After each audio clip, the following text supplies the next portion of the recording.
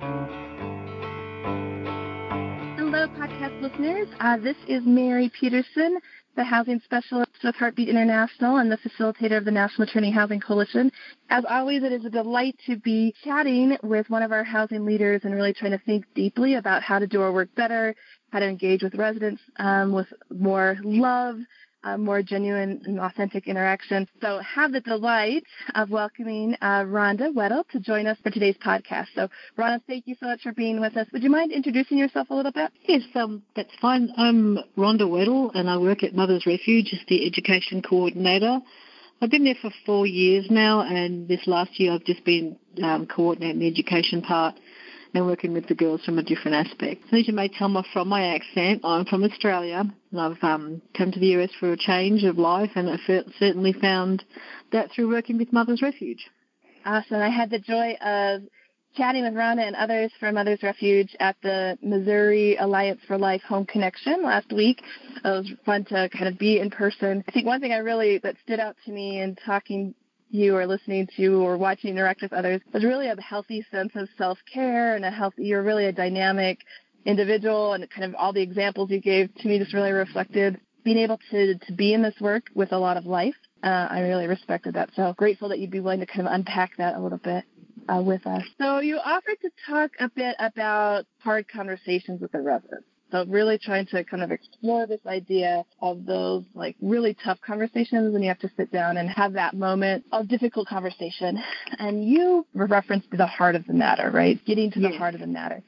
So I was hoping you could kind of just share what that means to you as we're looking at hard conversations. Can you just kind of give us a sense of what that moment looks like to you? Yeah, I can. Well, what I have to consider first is where the girls come from and the age group that we deal with.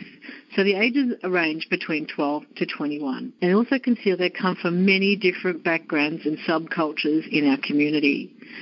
Some of the girls may have been sleeping outdoors or couch surfing or been foster care or have been asked to leave the home when they've told their parents that she was pregnant. So then when the girl comes to us, she may be suffering from rejection, abuse in its many forms, nutritional and health issues, or she may be a casual drug user. So we've got to kind of consider all of these things and their perspective with working with our girls. So therefore we need to teach the girls about the consequences of all their actions and many other situations as they arise. We find often that the girls that we work with don't really understand how their decisions bring the consequences to their actions. It's their decisions. They've got to work within the boundaries of humanity and life and the culture that they're in. It's a continual challenge to get them to grasp consequences. So our program introduces the girls to structure and provides a foundation for learning. So in saying that, we can find that a girl may react to the structure we offer as they don't understand it and may see it as another form of control that will produce an unproductive outcome for them. So when I say react, they react often in a bad way. They think it's more like, well, someone else is just telling me what to do in my life. Someone else is just trying to be in control. I know what's best for me. So we understand that internal language is happening. So we need to come from to understand their point of view and let it marry up with our point of view. Yes. I think that's a great articulation, that sense of we see it as structure, right? We provide structure and, framework, and that they understand it as we're trying to control their lives. And just to keep that idea at the forefront, because even at that most basic level, there's a disconnect. That was a really great articulation of a tension that I think all homes feel between those two things. It's a constant tension, and it's draining. That's what's kind of really important to work as a group that understands not rules so much, like you can't always say this is the rules, because then you become that overbearing one again. But it's more like this is the guidelines, and be willing to negotiate with the guidelines. Sometimes we've had girls turn up and there can be any situation they're going to react to. So they could, say this is your chore. Well, I don't want to do that thing. I don't want to. So they can come to me and they're angry. Just about any issue. They can be yelling, waving their arms and looking aggressive. But as long as they're not hurting anyone or themselves in what they're doing, it's fine. They need to vent. They need to be heard. So when I'm confronting someone like that or standing with someone like that, it's important to consider what is happening in their heart. So since they may have come from relative or other forms of abuse, They've been living in various foster homes. They feel rejected, lost, sick, be in emotional pain, physical pain, be grieving, be feeling terribly alone and more. So since many of our girls have had people making decisions for them without even asking what they need or even want or what their goals are, so they may act out and react when they feel that this is happening again. This is another group that's not even considering what I want to do today. And like a lot of our girls in our house, because they're teenage years, when you're younger, you think, one day I'm going to be able to do what I want. One day I'm going to be a teenager. I'm going to do this and that. And then they find they're pregnant, and it's an absolute massive shock because the freedom they thought they were going to get has gone. Now they're a mum. Now they're responsible for a little adult, and there is that sense of loss, that grieving process, this baby that just always wants me when I just want him to be free, when I just want him to be a teenager, run around with my phone and my nails and not have to consider any responsibilities yet. So that is a massive shock to someone that even if they've come from like a fairly well-structured home, and mum and the parents are just absolutely shocked, and they send the girl off to a place like Mother's Refuge. She has the same dreams for freedom, for just enjoying and going out with my friends, and now all of a sudden I'm out here on my own and I'm going to be a mum. And it's somehow in you remembering whatever's coming at you is reflective of something deeper, right? It's kind of this process. It always is, yeah. Well, there's Can you a lot talk us through what that happens as something's coming at you and it looks one way? It looks anger, it looks frustration, it looks you can't, you're not the boss of me, whatever that looks like. What happens internally to help that shift happen? Well, internally we need to be reflective.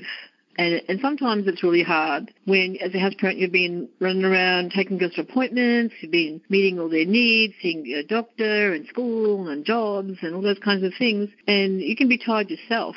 But sometimes you just don't want to consider anyone else. But it's just really important in our job to stop. And if you find, like I found when working with house parents and being a house parent myself, just to maybe we'll just shut the office door and you look at the internet for a while and be on your own for a bit, and we'll just put up that you like we just let the girls know, she's doing a private thing. So just to breathe. Do what you do to breathe.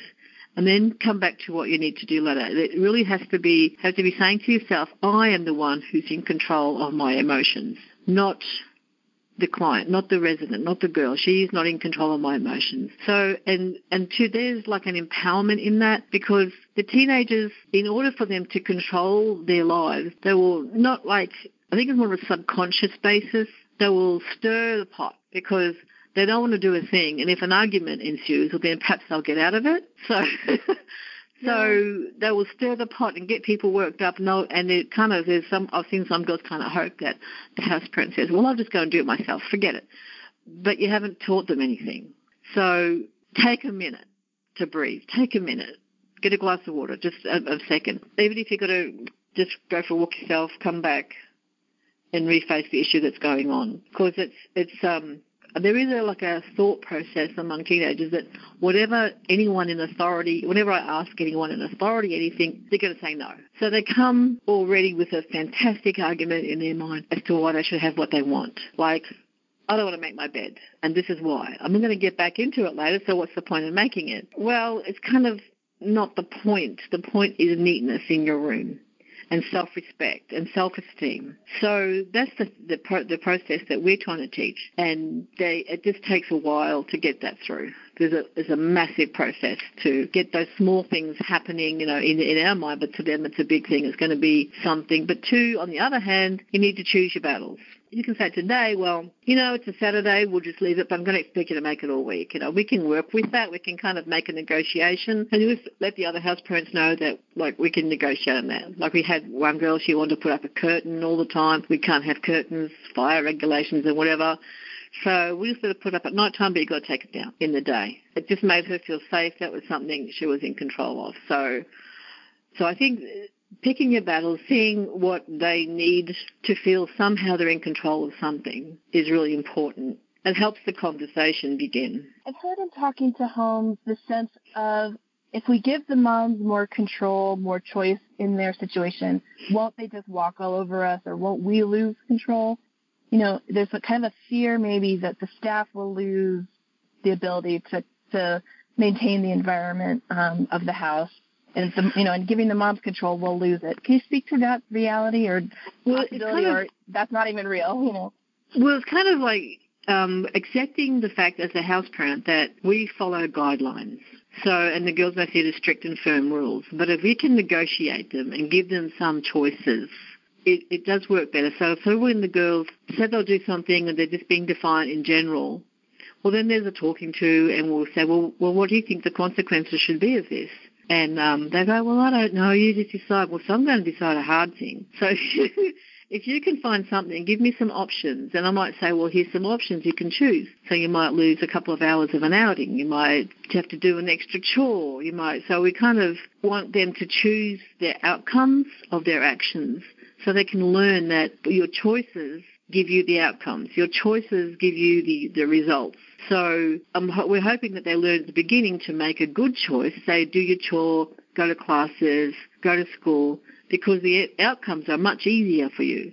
But if you want to lay in bed all day and don't want to go to school, well, perhaps you're too tired to have that outing on the weekend. So we've got to kind of get them to start the process of, I've done something wrong, I'm going to claim it, I'm going to work with it, or then look reflectively and say, well, if I do that, I'm going to lose this. So now I'm making good choices. Now I'm going to not lose my privileges. Sometimes this really represents a shift within the housing world, right? We used to be real rule-focused and follow the rules. Yeah. If you don't follow the rules, there's this consequence. And in many ways, this language, this mentality is a real kind of shift of perspective and how to help create the environment of a home.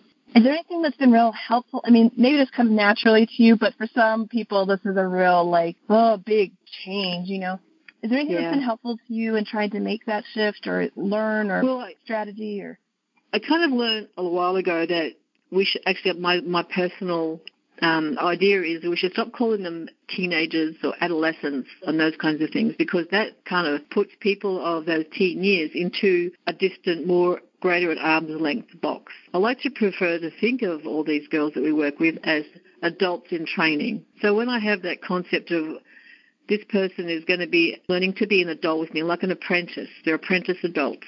They need to find out the actions and are going to have responses. There's going to be consequences. There's going to be, because with freedom in this world comes great responsibility. So if they can grasp those responsibility and consequences through the time that they're with us, because they can stay with us until their baby's 1. So they may be with us for a while. So if they learn that, they will have an easier life and make choices better. But if we understand, like me as a person, if I understand they're just apprentices, when you get an apprentice, say a carpenter, well, they're not going to be able to build a house this week. They're probably going to cut their finger or slam their thumb with a hammer or something before they realise what you should keep out the way when you start hammering. And these young people into their teen years have the same thing happen. And they're going to do something where they're going to hurt themselves. But let's just hope the hurt is just something temporary now. It's just a lesson, not something that's going to be maiming or life-threatening or change their lives for worse, but teach them how to figure it out first. Get your thumb out of the way before you hit them. If you can grasp what I'm saying there. I'm not sure if I've communicated that well. Well, the apprentice idea has a lot of side-by-side work in it, that it's not that we expect the women to be able to do this thing, that we're going to do a lot of side-by-side stuff. She can learn it. So I really resonate with that concept in it, that it's like the staff engagement there is really intense, though, for to have to kind of be side-by-side and teaching, through daily life moments. Well, I see that every form of engagement with our girls is a teachable moment. Our actions and how we treat each other as house parents, or even how we have a volunteer come in, or even just someone who's coming to donate. Every time we speak to someone is a teaching moment, even by example, for our girls. Those kinds of things, we can turn a girl around from being angry and not wanting to listen is an ongoing challenge. So it needs to be by example. It needs to be us showing them that there is another way. You don't have to use anger as a motivation. We can just talk quietly and quite logically. So But then too, there's the other aspect of where the girls are coming from. They have decided their goals and their expectancies and actions and beliefs and interests and opinions, and they think they're modern and correct. To a young person's mind, that is more valid and to be more taken note of. But when the situation occurs, we continue doing what we need to do. Then after they leave the program, more often than not, they realise, well, we were right, and they might come back for assistance or talk to us, and they're welcome to do that. We kind of have an aftercare program. So that's one sort of section of girls. Then there's the other time we've had the difficult discussions, and she can be angry, but as long as the girl is felt heard, and to say, because when girls have come through the situation, more often than not, they're saying, no one hears me, no one hears. So it needs to be brought back to teaching them that, yes, I hear you, that yes, I'm listening to what you're saying, and understanding that there's nothing is more important right now than what they're feeling and what they're going through. So if they're validated in that way, they're more likely to listen to you as well. And it helps to break down barriers. Even when we disagree, we can have a relationship. And that helps them to understand the security in boundaries. And then they can be starting to accept. Like we had kind of an example, I did the chore roster up. Someone had changed it without asking me, but some of the girls on there knew how I do the roster, and they figured they'll be next doing a certain job. And then someone changed it, and I had there was an upheaval. So in saying that, I realised that our girls, even though they complain about their chores, they love the foundation of scheduling. That's really big. That is really big. Yeah. So just to have that security that somewhere in their life, this is what's happening next week, this is what's happening after that, and they can decide then to join us in working together with that, so we can teach them. But often too, when they're kind of looking at that and they may rebel, there's a question that they're often asking is, how much will you love me? So they need to know that when they're being reactive, they're really asking, how far do I have to push you before you won't love me like everybody else that I've had in my life? So if we can keep loving them as a group and showing that stability, that foundation, and keeping to the standards and the guidelines, they know that they're loved then. I've even had one girl when she came in and we said, no, because of this thing you did A, B, and C, where you can't have this weekend outing, and she stood there and cried, not because she missed out on her weekend outing, but because someone finally cared enough to help her control herself. It's those moments that just make the job, it makes it absolutely easier. We really connect with it. Yeah.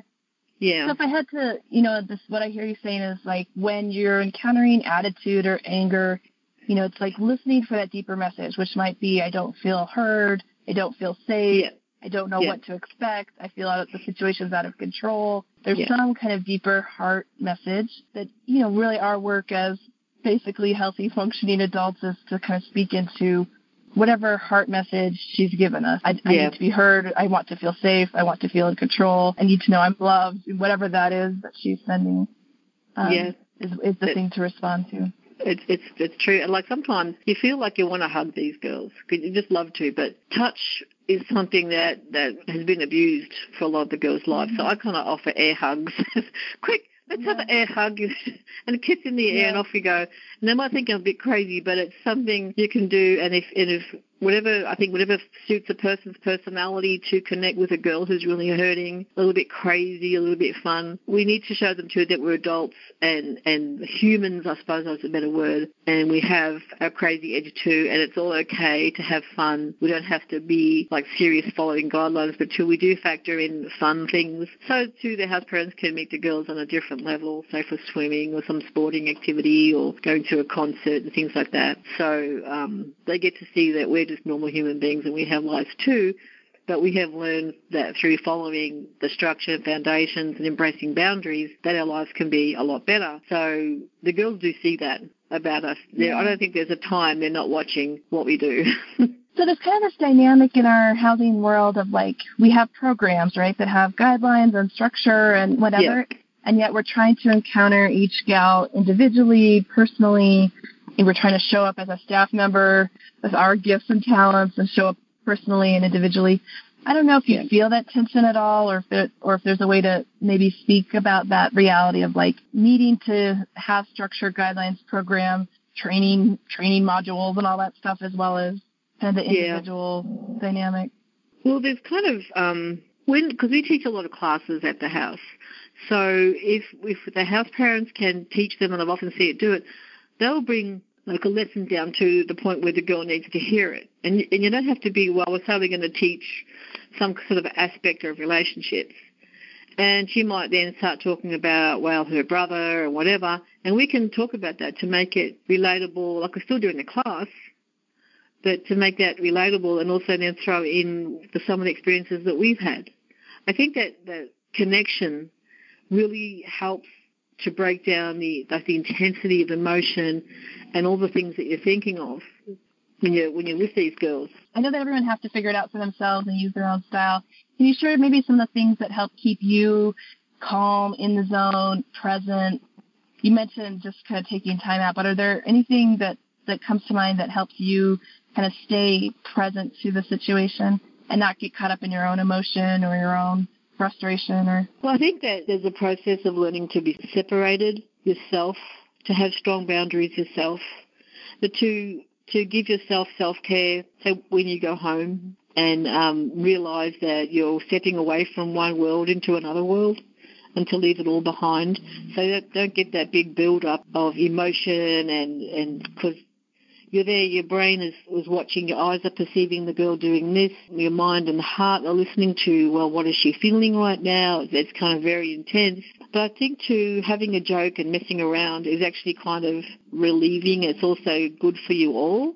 So you can cope with what's happening with these girls, with these lovely girls. So, yeah, I think that part of being able to stop, being able to shut a door, being able to just have a few minutes to yourself, or even if you can go upstairs, if you've got a place where you can just walk away and talk to someone else for a few minutes, let off steam and come back in.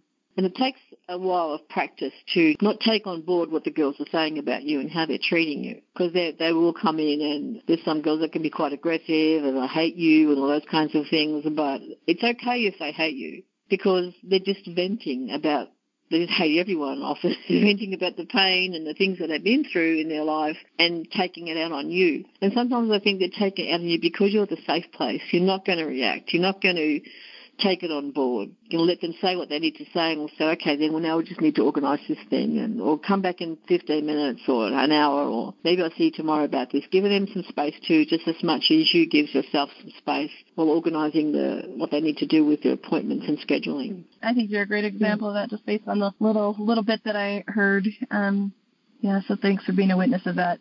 It's hard, because there is genuine relationship and we all want what's best for the women. It's hard not to take it personally. It's hard not to be invested in their, in their good successes as well as their mistakes, and somehow to separate ourselves from that it's a hard practice, but one that keeps us able to do it for the long haul. And that's, somehow figuring that out is a I think it's really good to focus on the girls that are willing to learn and wanting to invest their time and wanting to hear from you, wanting to discuss. And sometimes you get like the more aggressive girls that don't want to learn from anybody, but then there's the girls that come along that really want to learn. And you're there often for that one that wants to learn, that one that wants to grasp, that one that wants to step up and understand what's happening in her life. And like seriously, some of the girls we have, they don't know how to cook 2-minute noodles. They don't know how to cut an onion. They don't know. So we kind of get alongside and work with them on that. And that's just kind of like like when I say they can't cook 2-minute noodles, there's lots of things they can't do to survive in this world out on their own. So they can't do the simplest things, so then there's the big things. So when you get one that wants to learn those simple things, we are well on the path to learn the bigger things and to focusing on the reward of working with the girls and seeing healthy babies. When you look at the statistics with babies that are born with no prenatal care, underweight, sickly, there's a risk of SIDS. As a baby that has been born to a mum that's had lots of prenatal care, they're healthy, they get good APGAR scores, they're a nice weight, the mum delivers well, she bounces back well. And then the babies are just happy and we say fat and happy and round and after all the love they get in the house. So I think that when you have this sort of situation that you're actually not only improving this part of the generation that you've been able to touch, improving their lifestyle, but you're also making a strong foundation in the baby that's being born, like a strong physical, healthy foundation. So they won't be like a sickly baby that's needing lots of medical care. because the mother's had good prenatal care. So too, it does encourage yourself to think about all the good that you're doing in this generation that so needs the help and the ears and the heart of adults that are around them that are going to listen and they're going to hear the heart. Is there anything that you've read or any trainings that you've been to that really helped you kind of have this perspective?